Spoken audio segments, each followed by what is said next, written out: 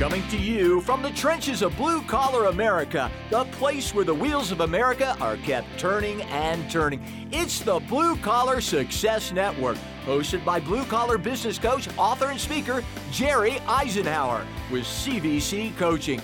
Take it away, Jerry.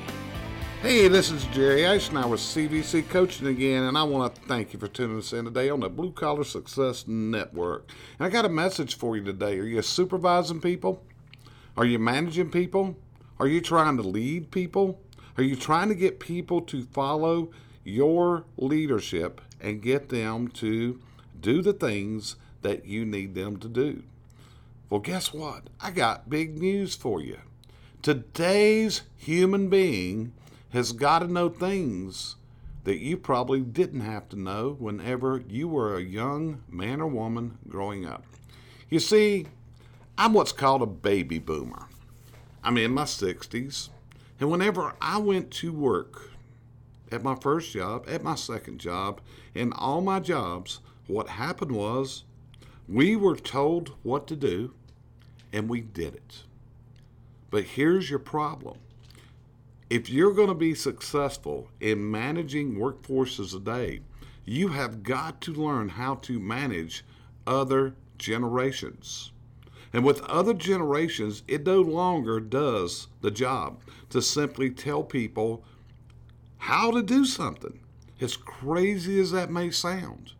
In today's world, and it goes through the television shows that have been watched, it goes through the school, it goes to that dreaded thing called the participation trophy, it goes to the No Child Left Behind Act, it goes to the entire way that we now raise our children. And you know, in my case, my children are not millennials, they are actually the Generation X above there. So what we have out here right now is we have many generations that may work for you. We have baby boomers, they're basically 55 and above. We got the Generation X, they're going to be 35 to 55 years old, in that range. We have what's called the millennial. Some now say that's a dirty word. Don't use the M word.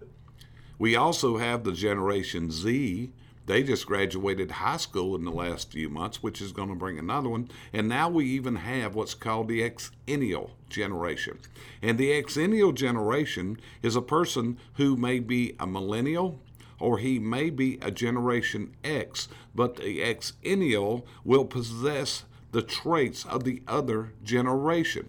What happens is the generations change. If you're more in an urban area versus in a rural area, you will see it happen more often.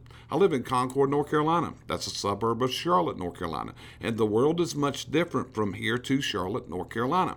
We actually have some small towns around here. And the smaller towns, the way the children are raised, the neighborhoods they live in is completely different.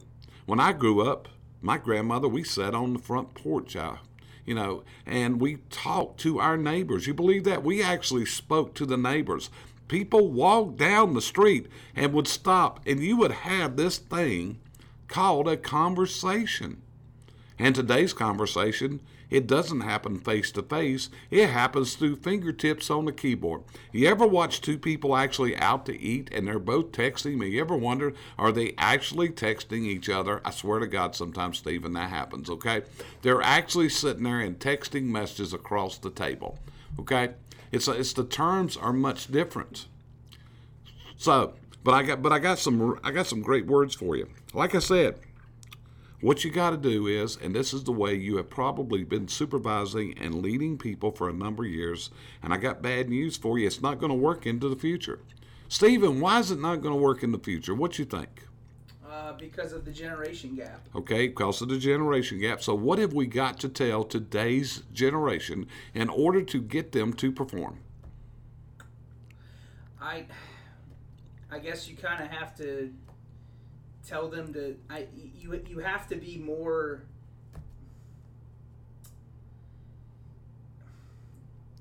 You have to change your words. You have to change your words. So what do we have to do? If we want a person from the younger generation that we don't understand, and we want them to perform a task this day and time, What have we got to share with this person to get this to happen? And if you do this, it will happen. What is that? It's a magic formula. Folks, mark this one down as I'm going. I'm telling you it's going to take you. And Stephen, my millennial producer, sitting over here, he doesn't understand this. I don't. What you have to do today, Stephen, is you have to tell people why. Why? You have to tell them why we're doing this. In today's world, people don't take things at face value anymore. They don't take things simply because that's the way it is. If you look all around us, if you look at this world today, and you look at all the clashes we have in this world, all the civil unrest, and all we do is demand that others change. We're not willing to have a conversation of why. We're really not able to do that. You can't say, people want to state their cases. Everybody wants the freedom to do the things that they want to do. Would you agree? Oh, yeah.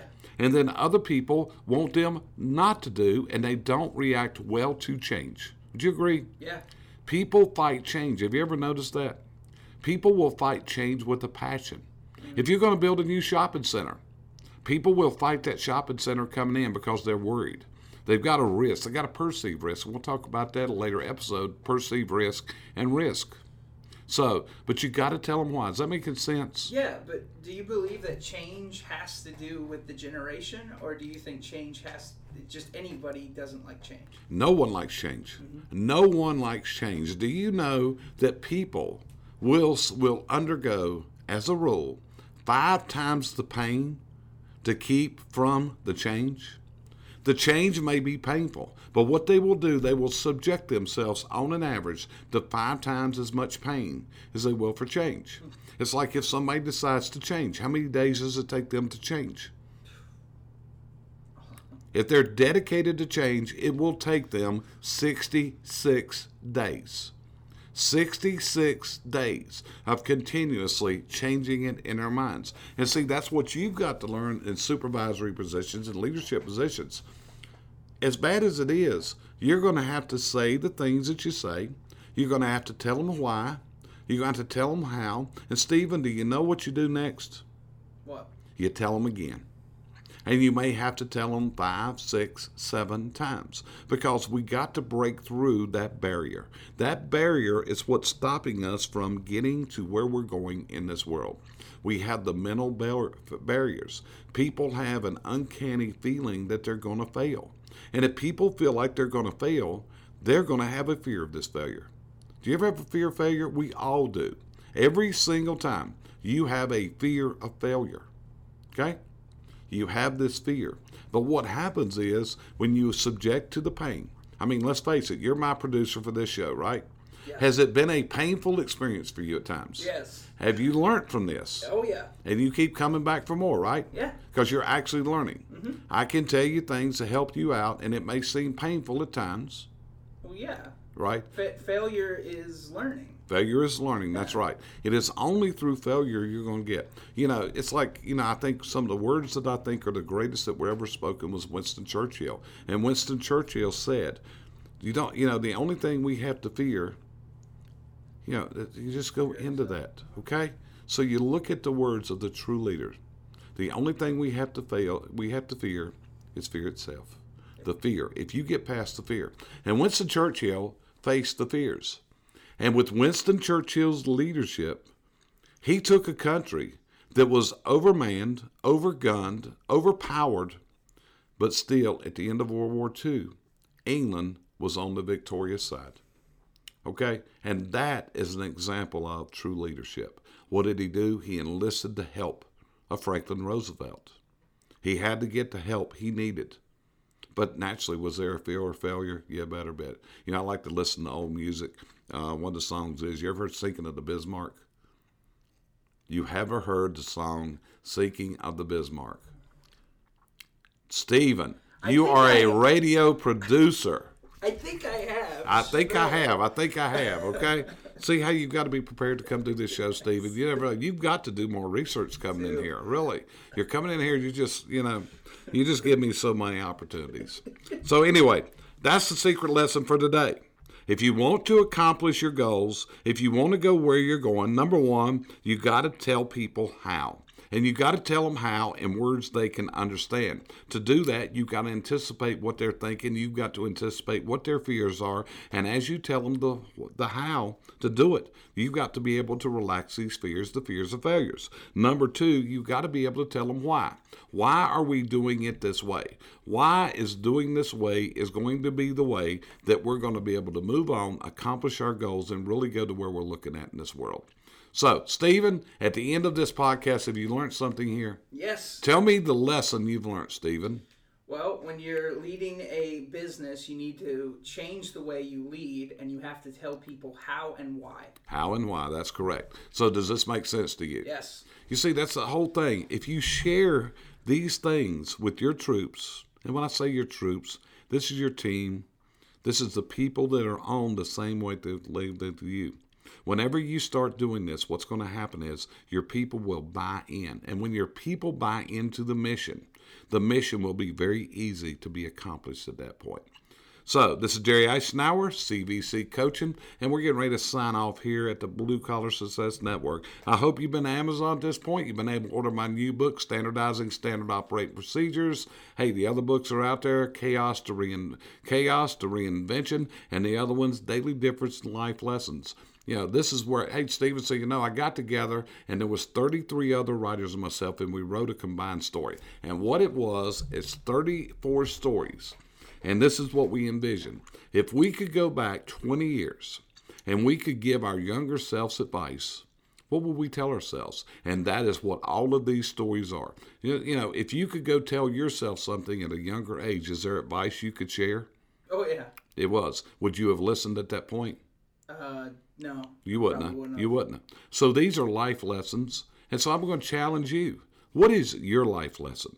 If you had the opportunity in this world to go back 20 years ago and advise yourself based on your experience, your maturity at this day, what would you tell yourself? Listen. To listen. That would be a good one for you, yes, to listen. To listen. To listen. So I challenge all my listeners.